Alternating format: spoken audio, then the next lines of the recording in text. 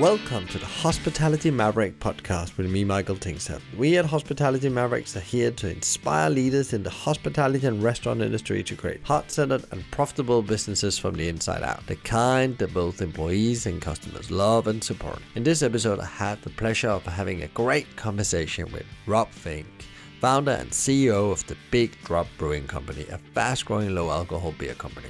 Rob set up the low-alcohol beer company after a long career as a solicitor in London City. We talked about his journey building the brew company, trends around low alcohol, leadership, state of the industry, and much more. So grab your beer and notebook and enjoy. Welcome to the Hospitality Maverick podcast. Today I'm sitting in Bermondsey with Rob from the Big Drop Brew Company. We're going to be talking about a theme that's very popular right now in the industry. There's no to low alcohol. So Rob, welcome to the Hospitality Maverick podcast. Thank you very much. Nice to be here. And thank you for inviting us out here. So people that don't know about you, Rob, and the business, can you just give it a bit of an overview about what journey you've been on and how you ended in no to low alcohol beers? Sure, no problem. So for my sins, I used to be a lawyer. Back in 2010, I started my own law firm with one other guy, and the general split was that he would do much of the legal work, and my role, as well as doing a bit of lawyering, was business development. And the law firm was in the city of London, and the networking culture is quite pub driven, shall we say. And so I would spend my mornings, start work early, doing legal work until lunchtime, and then in the afternoon I would hit the pubs. And that was that. And I was generally in the pub for most, if not all of the afternoon, for most, if not all of the week. But then in 2014, my wife and I had our first son. And so I stopped drinking alcohol completely for about 6 months, just while he was a tiny little baby, with a show of solidarity for my wife, but also because, of course, you can't come home after you've been in the pub all afternoon drinking many, many beers and give your baby a bath and put him to bed and do all the other things that you do as a dad. But of course, because my job was largely business development in pubs, I still had to be in the pub. And you can't drink cola or lemonade or coffee all afternoon in a pub. You start to climb the walls or feel slightly peculiar. So I ended up drinking alcohol-free beer. So I buy a couple of bottles of alcohol-free beer and pour it into a pint glass, and that was what I drank. But it wasn't very good.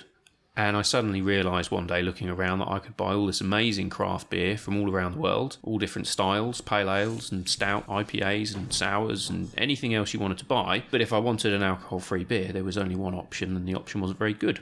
And so I thought, what if I could try and do for alcohol-free beer what craft beer had done for beer, which is to say, to make it good. That was the genesis of the idea behind Big Drop. And what happened then? Because one thing is the idea, and the next thing is executing on the idea. So we're sitting here in your office, and I can definitely see you come a bit further in that journey than when you had that. Yeah, moment. We've done all right then since then. I quickly realised that I have absolutely no idea how you brew beer. That was the starter for 10. And I also realised that I have no idea about things like design or social media or anything else. So I spoke to an old school friend of mine, James, and ended up taking him with me as a business partner.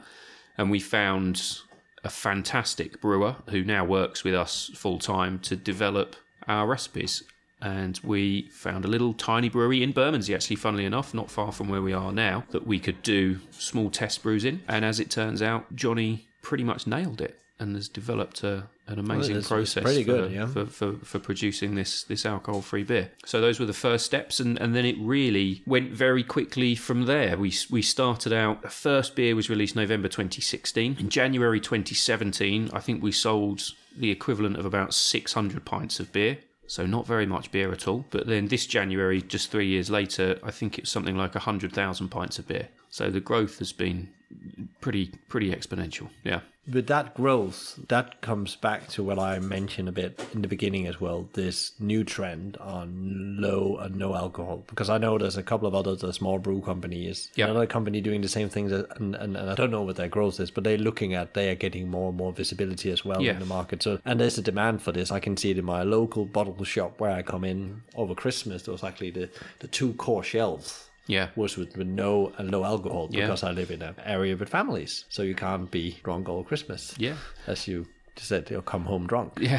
take care of kids. Absolutely. I think we were certainly lucky in one respect, in as much as that trend started to take off at the time that we released our first beers, but entirely luck, not judgment. It wasn't a trend that I spotted and thought, aha, yes, I must fly with this trend. It was very much just a case of, I want to drink good alcohol-free beer, but I can't. Let's see if we can make some. So I like to think that we played a small part in pushing that trend forward, but yeah, the timing was very fortuitous on our part, definitely. It was purely luck. There was not like a big market research thing that did that. You did, this is what I'm gonna do, or because it's quite a shift to go from law to food and drinks. Well, I just think as long as you're having fun, it doesn't really matter what you do. So it was fun in the law for a while, and this is fun now. So that's, I think you just got to make sure that you're having fun. But I did spend some time looking at as much market research as I could find in terms of how much alcohol-free beer was actually being sold. And the surprising thing was that it was still selling.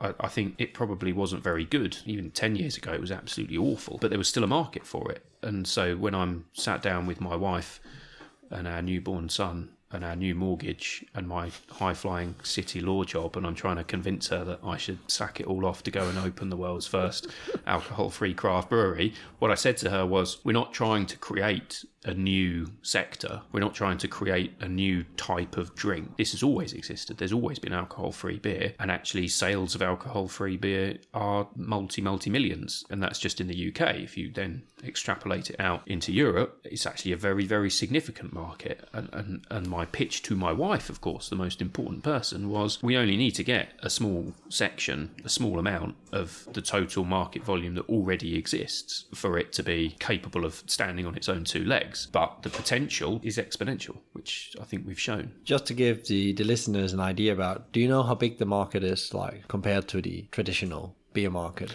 It varies from country to country. Yeah. So in the UK, volumes of alcohol-free beer, I think, is something like 1% of total volume, but it is increasing significantly. If you look at a country like Spain, actually the volume there is, I think, about 15 to 20%. Wow. And it was largely government driven, so I understand that the government invested heavily in promoting alcohol-free beer as a genuine option. And if you go into a lot of bars and restaurants in Spain, they will have their, whether it's San Miguel or Mahou or whatever it is, but they'll have the alcoholic version on draft, and then next to that they will very often have the alcohol-free version. Germany has been putting out very good alcohol-free wheat beers for a very long time, and Germany has a brewing tradition that's quite still fragmented. It hasn't been consolidated by the big players, so it's still the sort of situation where most large towns will have their own local brewery, but that brewery will almost invariably put out an alcohol-free version of their beer. It varies by country, really. Yeah, I can even remember when I started my career back in McDonald's in Denmark.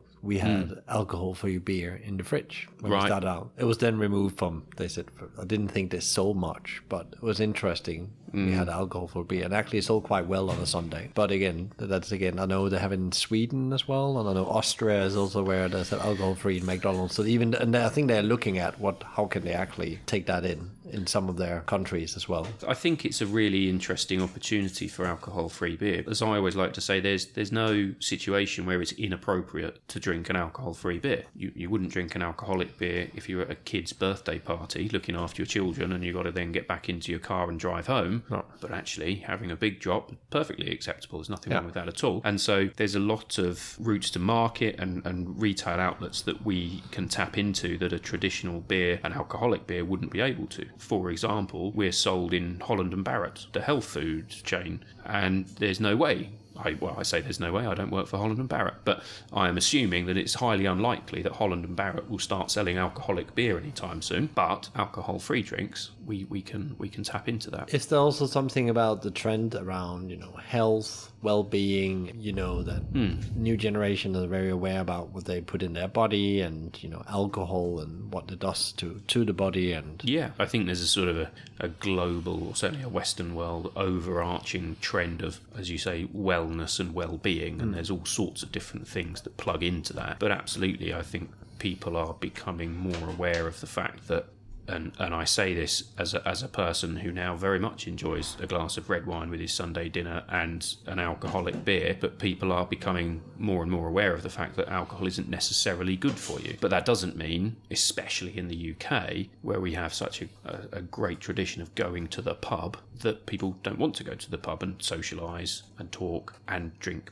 beer. But I think as more and more people become aware of the fact it's not necessarily good for you, then that it becomes, I don't know if a self-fulfilling prophecy is the right phrase, but it certainly helps. Where are you distributing this? I guess you already mentioned retail. Are you in any pubs and stuff like that? Because I think it's still difficult if you go into a pub always to find a good low alcohol or non-alcohol full beer, because I have meetings as well sometimes, and I will not like to have alcohol in the afternoon because I'm going home to my family as well. Absolutely. Yeah. The off-trade listings that we've got are reasonably significant. So Tesco's, Morrison's, Booths, Ocado, Holland and Barrett. I was surprised 3 years ago how difficult it was to convince the on-trade to even consider Big Drop at all, because they just didn't see the need to do anything more than they were doing at that point in time. So they had the mass-produced, not very nice alcohol-free lager in the fridge, and when I said to them, but look, I've made this pale ale or I've made this stout and it's good, it tastes good, they're like,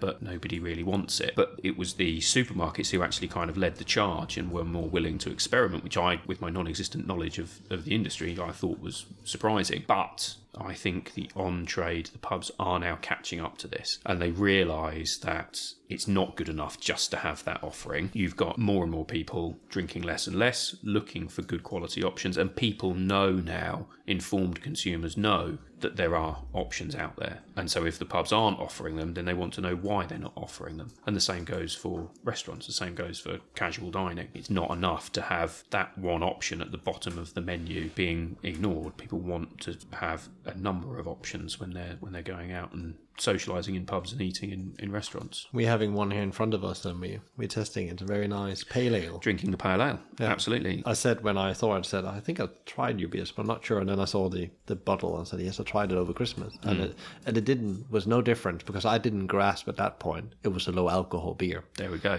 I just thought, I buy from how it looks, because I'm not like, I don't know much about it, but I like the taste. And I thought, I love pale ale, so I'm going to take one of those. And this is one of my overriding goals when I started, was to produce a range of different beers. A, there was the fact that what was on offer wasn't very good, but B, I'm not really a lager drinker. I drink lager in the summer every now and again if it's particularly hot, but generally speaking, I will drink a darker beer, so a stout or an ale, or I'll drink a pale ale. And we wanted to be able to provide that range. So we are able to going back to your point about the on-trade and pubs and restaurants, we can go to them and say, look, not everybody wants to drink this bland lager. We've got these flavourful options that you can offer, as well as these ones. By all means offer that if you want to, but we can give you an alternative. You're going on draft beer, you mentioned before the intro as well, like that's the next thing, and I guess that becomes then even more relevant for pubs. The pubs now, I think, understand that they have to offer more choice, but I think as soon as it becomes, if not the norm, then certainly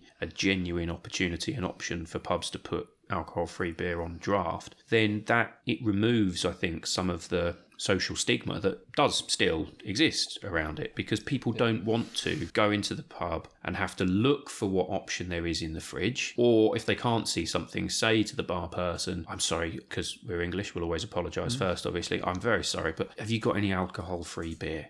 And then the bar person says, yes, actually, I've got this thing here in the fridge, would you like to try it? Whereas I think if it's front and centre, on the bar, on tap, my vision, my goal is that 3 people, 4 people go into a pub and somebody says, I'll have a pint of Guinness, and the other person has a pint of Stella. The other person has a gin and tonic, and they say, what do you want, Michael? Oh, I'll have a pint of Big Drop. No problem. Okay, can I get a pint of Big Drop, please? And as soon as you've done that, I think you've almost completely removed any stigma. You've normalised it. And then the 4 of us sit down and we enjoy our drinks, and that's it. Yeah. And nobody's queried the fact that you've actually drunk an alcohol-free beer. You've just had a pint of beer. And I think, again, for pubs and dining groups, having that option, the way that I always try and sell it to the pub trade is to say you're not just catering for that one person in that group of 4 who's not drinking. And I always tell the story so every Easter Saturday, me and a group of my friends go for a curry, and we've done this for 20 years, over 20 years, every Easter Saturday. Sometimes there's 6 of us, sometimes there's 25 of us. It depends where people are. We all go for a curry. And last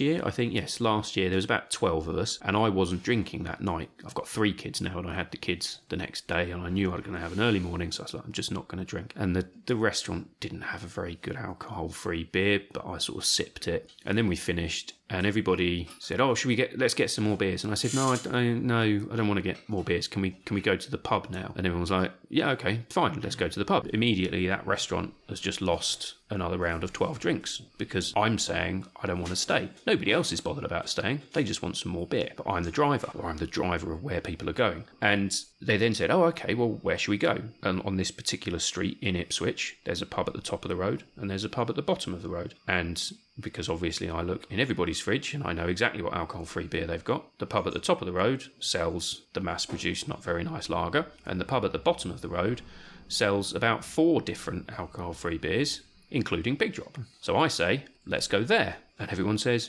okay, that's fine. So off we go, and we all go into that pub, and we all sit there, and we buy about 3 rounds of drinks. That pub has got 36 drinks out of the fact that I'm not drinking. Suddenly the decision maker in choosing your pub has totally changed. Exactly. And if you have a situation whereby in a town such as Ipswich, where I live, there are a number of different pubs in the town, and if you're out and about, it's 4, 5, 6 of you, and one of you is not drinking, but ultimately the beer selection and the ambience is largely the same in a number of different pubs, then you're going to look for the differentiator. Yeah. And if the differentiator is the alcohol-free options, then actually that's what's going to drive people to come through your door. When you sit and look at the bottle here, I can see as well you won some awards, and behind me as well, I saw when I came in, there was some awards as well. So you're doing a very nice beer from our point of view, but there's also other people that's actually giving it awards as well. I am always proud to say we've done very well in the brewing awards around the world. What we are particularly proud of is the fact that we win consistently not only awards in the low alcohol categories, but in full strength categories as well. So the stouts, the first beer that we released, my Big Drop baby, won a silver in the World Beer Awards against full strength stouts. This is the one we have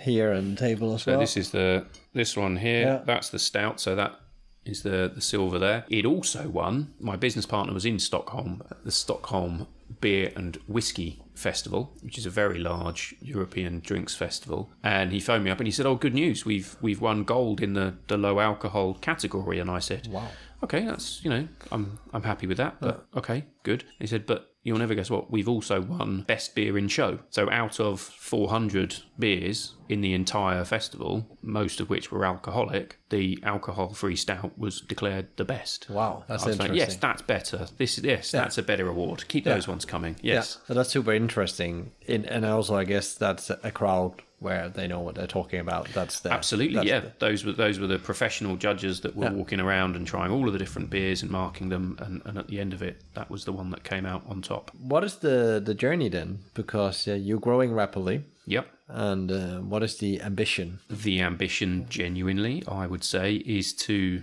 create the world's best alcohol-free beer brand.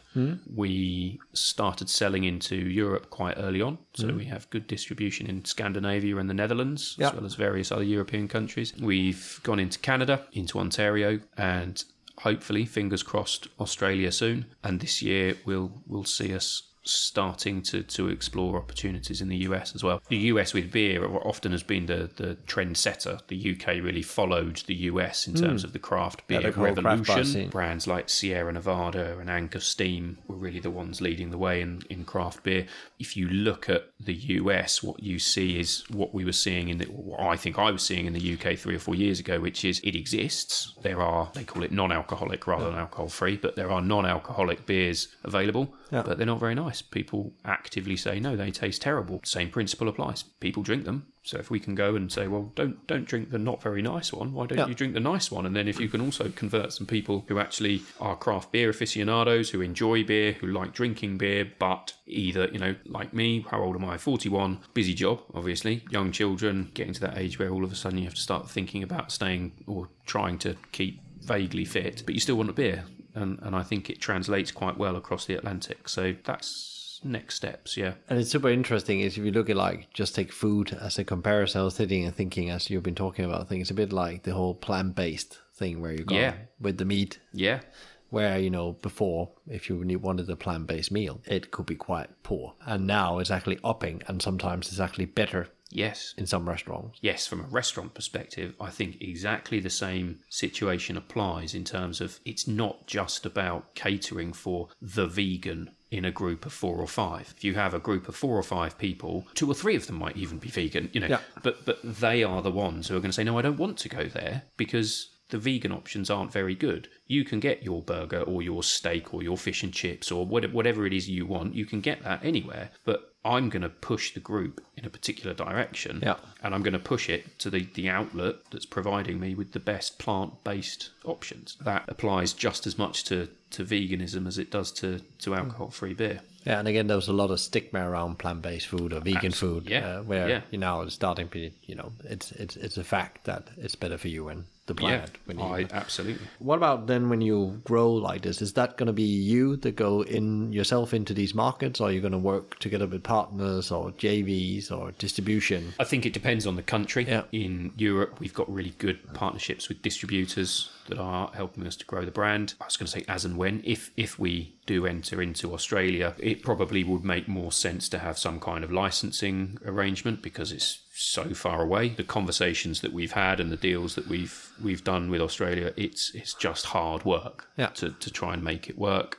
So a licensing model makes more sense. And I think in the US, there's any number of different ways that you can slice the cake to make it work. And we're looking at those options now. Would you brew the beer in the UK, or then when you say license, that means that it will be brewed on a contract in Australia? So I deliberately took the decision when I started the business not to build a brewery for Big Drop because A, I didn't have the money to do it in the first place, which is always a very good reason not to do something. But B, I took the view that either I was going to fail quickly, in which case it would be a bad idea to have a brewery that I then needed to try and get rid of. But also I was of the view that we would either fail quickly or it would succeed significantly, which we're not there yet, but we're on our way. But any brewery that I would have built 3 years ago would have been redundant 4 times over by now, just in terms of how much beer we need. So because of that, we contract brew. So we partner with breweries and they brew our beer for us. But that means that we've been able to expand, not pain-free, but certainly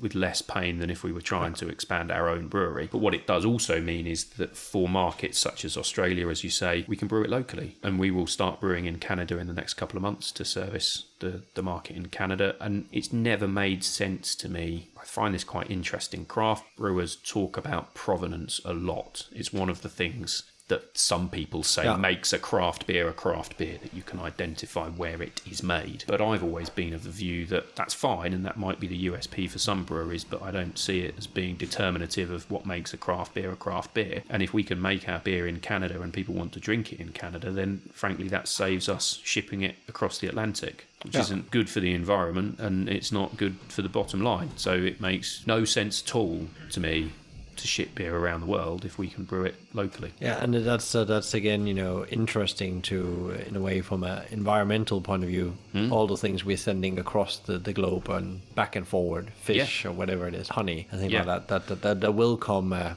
break with that because, first of all, it would not be affordable to do. Yep. Because, you know, wealth goes up in all countries, and it doesn't make it a better product if you have the right setup. Absolutely. And I think there's already talks about that in the coffee world where you should actually roast the beans locally and not send them across the world to be roasted. That makes perfect sense to me. I think provenance is important. You do need to know where things come from. I like to think I pay attention to where my food comes from and where my drink comes from. But if I can partner with a reputable brewery in Canada that can identify the source of its ingredients, it makes perfect sense. So the ingredients, is there anything special about that? Is that coming from a special place? Is that there's a couple of things that makes our beer special. There's a number of different ways that you can make alcohol-free beer, and what most people did until Johnny, our brewer, came up with his process, was that they brewed an alcoholic beer and then they removed the alcohol afterwards. And you essentially remove it either by heating the beer, because alcohol evaporates at a lower temperature than water, so the alcohol evaporates first, or you filter it. It's called reverse osmosis is the technique. It's a bit like kidney dialysis. So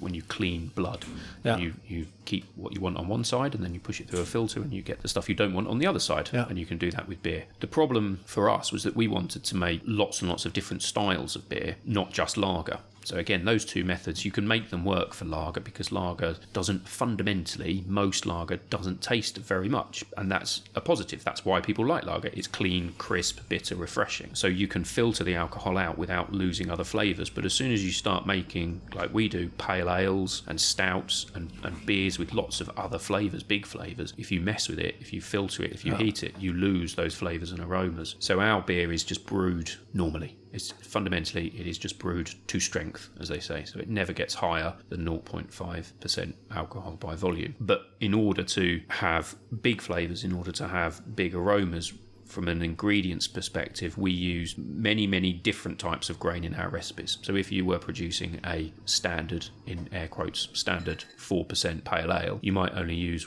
one or two types of grain. But across our core range of 4 beers, we've got pale ale, an IPA, a stout and a lager, we're using something between 20 and 25 different styles of grain in those beers. So we're getting lots of different flavours from those grains. Going international, you told me a bit about you changed the design yet, and we have some of the old design here, but also the new design that's a bit more, it's more different, it's more loud, I would say, the new design, in a positive way. Yeah, it's bright and bold, and the artwork on the old bottles was of Suffolk landscapes, which is where I'm from. But again, as I say, because we don't particularly want or need to talk about provenance, we talk about the ABV, the fact that it's alcohol free. That's what we talk about. And so these new designs, I think, sort of highlight the bold nature of the beer, highlight the flavours, but also allow the brand the ability to go international quite easily. Just touching on we talked a bit about low alcohol, non-alcohol. So there's 0.5 in here. I know that there's no alcohol in principle. You would find those traces normally in other foods and stuff like that. Absolutely. So just to clarify that to the listeners, when are you non-alcoholic? The answer is, it's a good lawyer answer. Yeah. It depends. Depends which country you sell it in. Yeah. So in Australia, for example, we're not able to call this alcohol free. So in Australia, you have to be 0.00, no alcohol at all. In the US, 0.5 is non-alcoholic, but you're not allowed to call it alcohol free. In Canada, it's 0.4. In the UK, it used to be the case that alcohol free was 0.05, but the legislation actually fell away that underpinned that. And so we now call our beer alcohol free. And the same in Europe, 0.5 is alcohol free.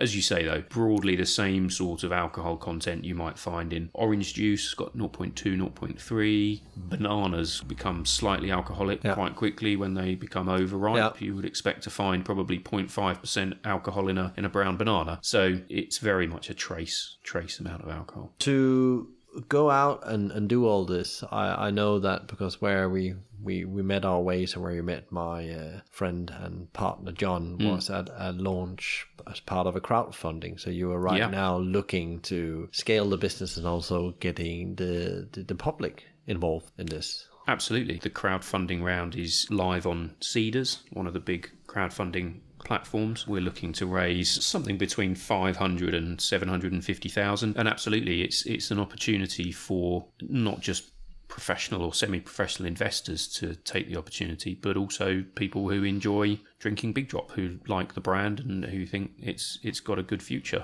I think you can buy a stake in Big Drop for as little as £13 off the top of my head. So yeah, it's an opportunity to bring our customers, our consumers and our fans sort of on board and with us on the journey. And that's open now. So if people want to go on Seedrs, and it's open now. So you just Google Seedrs, you'll be able to find us there. And that's part of the money that's going to be used for expanding globally, I guess. Yes, Yeah. it's about setting up those brewing partnerships overseas and then funding marketing to make people aware of it. So for people out there that don't know how a brewing business will work with your kind, when you don't run the brewery, what does that mean from a people point of view? Because always when you scale businesses, that's challenging and the great part of it as well when you get it right. So, Absolutely. yeah. We've invested already quite heavily in putting together a great team to help us build the brand in the UK, and we have marketing people and sales people and operations people now that make sure that everything is done properly and are out there shouting about the brand. Even in the UK, as we continue to grow in the UK, I think if money were no object, then of course you would have all the people in the world selling the beer. But there is space still for some salespeople to go out around the UK. We're quite London biased. We do have people in the north. We've got good distribution in Bristol, for example. So someone over there to help us grow and expand it in the UK. But the team that we've got at the moment, I think, is pretty fantastic. Scaling a business from, I guess it started with 2 people, and then to where you are now. How has that been compared to, I guess, the lawyer company? You scaled that as well, but how different has that been? Because scaling is always, growing a business is the hardest part, to get to a certain stage where you start to get other people on board to help you, because as the founders, you do literally everything. Well, my business partner was very much, I wanted him to join me because he is the social media web design guru. That's not me, but everything else I was doing, and unfortunately, of course, making up as I went along, because I had absolutely no idea what I was doing in the first year. But I was always of the view that it was really important to get people on board as quickly as possible who did have experience of the industry, who knew what they were doing and could take it to the next level. I'm always learning from mistakes. Everybody always makes mistakes, but having people who could just avoid those pitfalls and minefields that otherwise I would have wandered blithely into. If you look at where you are now and where you're going to be in 5 years' time, if we sat down and have the same conversation, what do you think has happened in those 5 years? In 5 years' time, I would very much hope to be the number one craft option in the UK. I would want to be on hundreds, if not thousands, of draft lines in the UK. Significant on-trade presence in our Scandinavian, Dutch countries, and to have some significant presence in the US and Australia and Canada as well. And I think we can do that. You talked a lot about Scandinavia and Holland a couple of times. Is that a key market as well as the UK because of the trends? Sweden was the country that actually got me to quit my day job. So I was still working as a lawyer for the first sort of 6 or 7 months of Big Drop. But then an importer in Sweden picked up the phone and said, we'd like to start importing 9-10 pallets of beer a month versus the 1 or 2 pallets of beer that I was selling at the time. And I was like, yeah, that's fine, no problem. Let me just go away and make that happen. That's fine. But again, they get it. In Scandinavia and the Netherlands, but particularly Scandinavia, alcohol-free beer,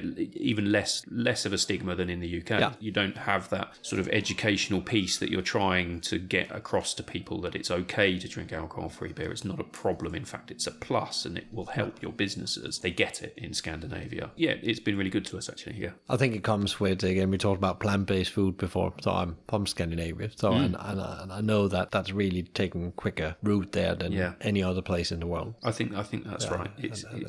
It's a great place to do business. It's easy to do business. People get the trends. They see the trends. As you say, in some instances, they are setting the trends. And so I think we will continue, I hope, to do very well in those markets. Who are your heroes? Where do you get inspirations when the times get tough, as they do sometimes? I don't know, honestly, if I would say that I've got any heroes. I think that might be stretching it a little bit. My business partner in the law firm, I think, is a very good example of somebody who sets a goal and then achieves it regardless. And I think that's always something I bear in the back of my mind, that he's very, very focused, and that's inspiring sometimes. And then also very cheesy, but my dad, whilst not a businessman at all, he would freely admit that. He would hold his hands up and say he is not a businessman. I have never seen him lose his temper or raise his voice, no matter what the issue. I think I've learned from him, you rarely, if ever, achieve anything by throwing your toys out of the pram, as we say. Yeah, that's what we tell our kids as well. So That's what we tell our kids, yeah. is there one thing we haven't talked about that you want people to know about? I think the most important thing is now it's about choice. For me, it was always about choice, giving people not just the choice of great alcoholic beer, but the choice of great alcohol-free beer. And that whether you're a supermarket or whether you're a pub or whether you're a restaurant, providing that choice is not just catering, as we've discussed, to the people who aren't drinking or to the vegans or whoever. It's about widening your audience and convincing more and more people to come and spend their hard-earned money with you. In the end of the podcast, we always ask the guests to give one advice to people that either want to go out and start their own business or want to do something that's a bit different what they do. What would your one advice be to people out there that has a dream or want to start a business? Oh, it's easy. It is always better to regret something you've done, something you haven't done. If you do it and it fails, doesn't matter because you've done it. That was very good advice because you don't know. You don't know. No, it might fail. It starts with action. It starts with action, but do it and then keep going. What did I see in a window of a shop the other day? It said the easy bit is starting, but the hard bit is carrying on. Your partner with the focus. Exactly. Yeah. What's the worst that can happen? Yeah. What's the worst that can happen? So you already told where people can go and pick up a couple of the beers. Yeah. So that's out there, and we're going to put a couple of links in the podcast as Brilliant. well for Thank people to find out where they can find you about, and also the crowdfunding link as well. Thank you very much for your time, Rob. Thank you. And we will continue sitting and drinking some beer. Enjoying some beer. Yeah. Cracking. Cheers. Cheers. Thank you, Rob, for sharing your journey, trends on low alcohol beer, your good advice in growing in a startup, and much more. If you enjoyed today's podcast, please give us a like, share, rate, or subscribe to one of our channels. Thanks to Let's Talk Video Production for your support on the podcasts. A massive thank you to Experience 101 for supporting us getting this out to more movers, shakers, and mavericks. And if you have not yet signed up to the event Do the Right Thing on the 18th of March in London, get on to experience101.live/events and get your ticket today. Tune in next time for another industry interview, and in the meantime, find out more about us and subscribe to our newsletter at hospitalitymavericks.com. Thanks for listening, and be Maverick.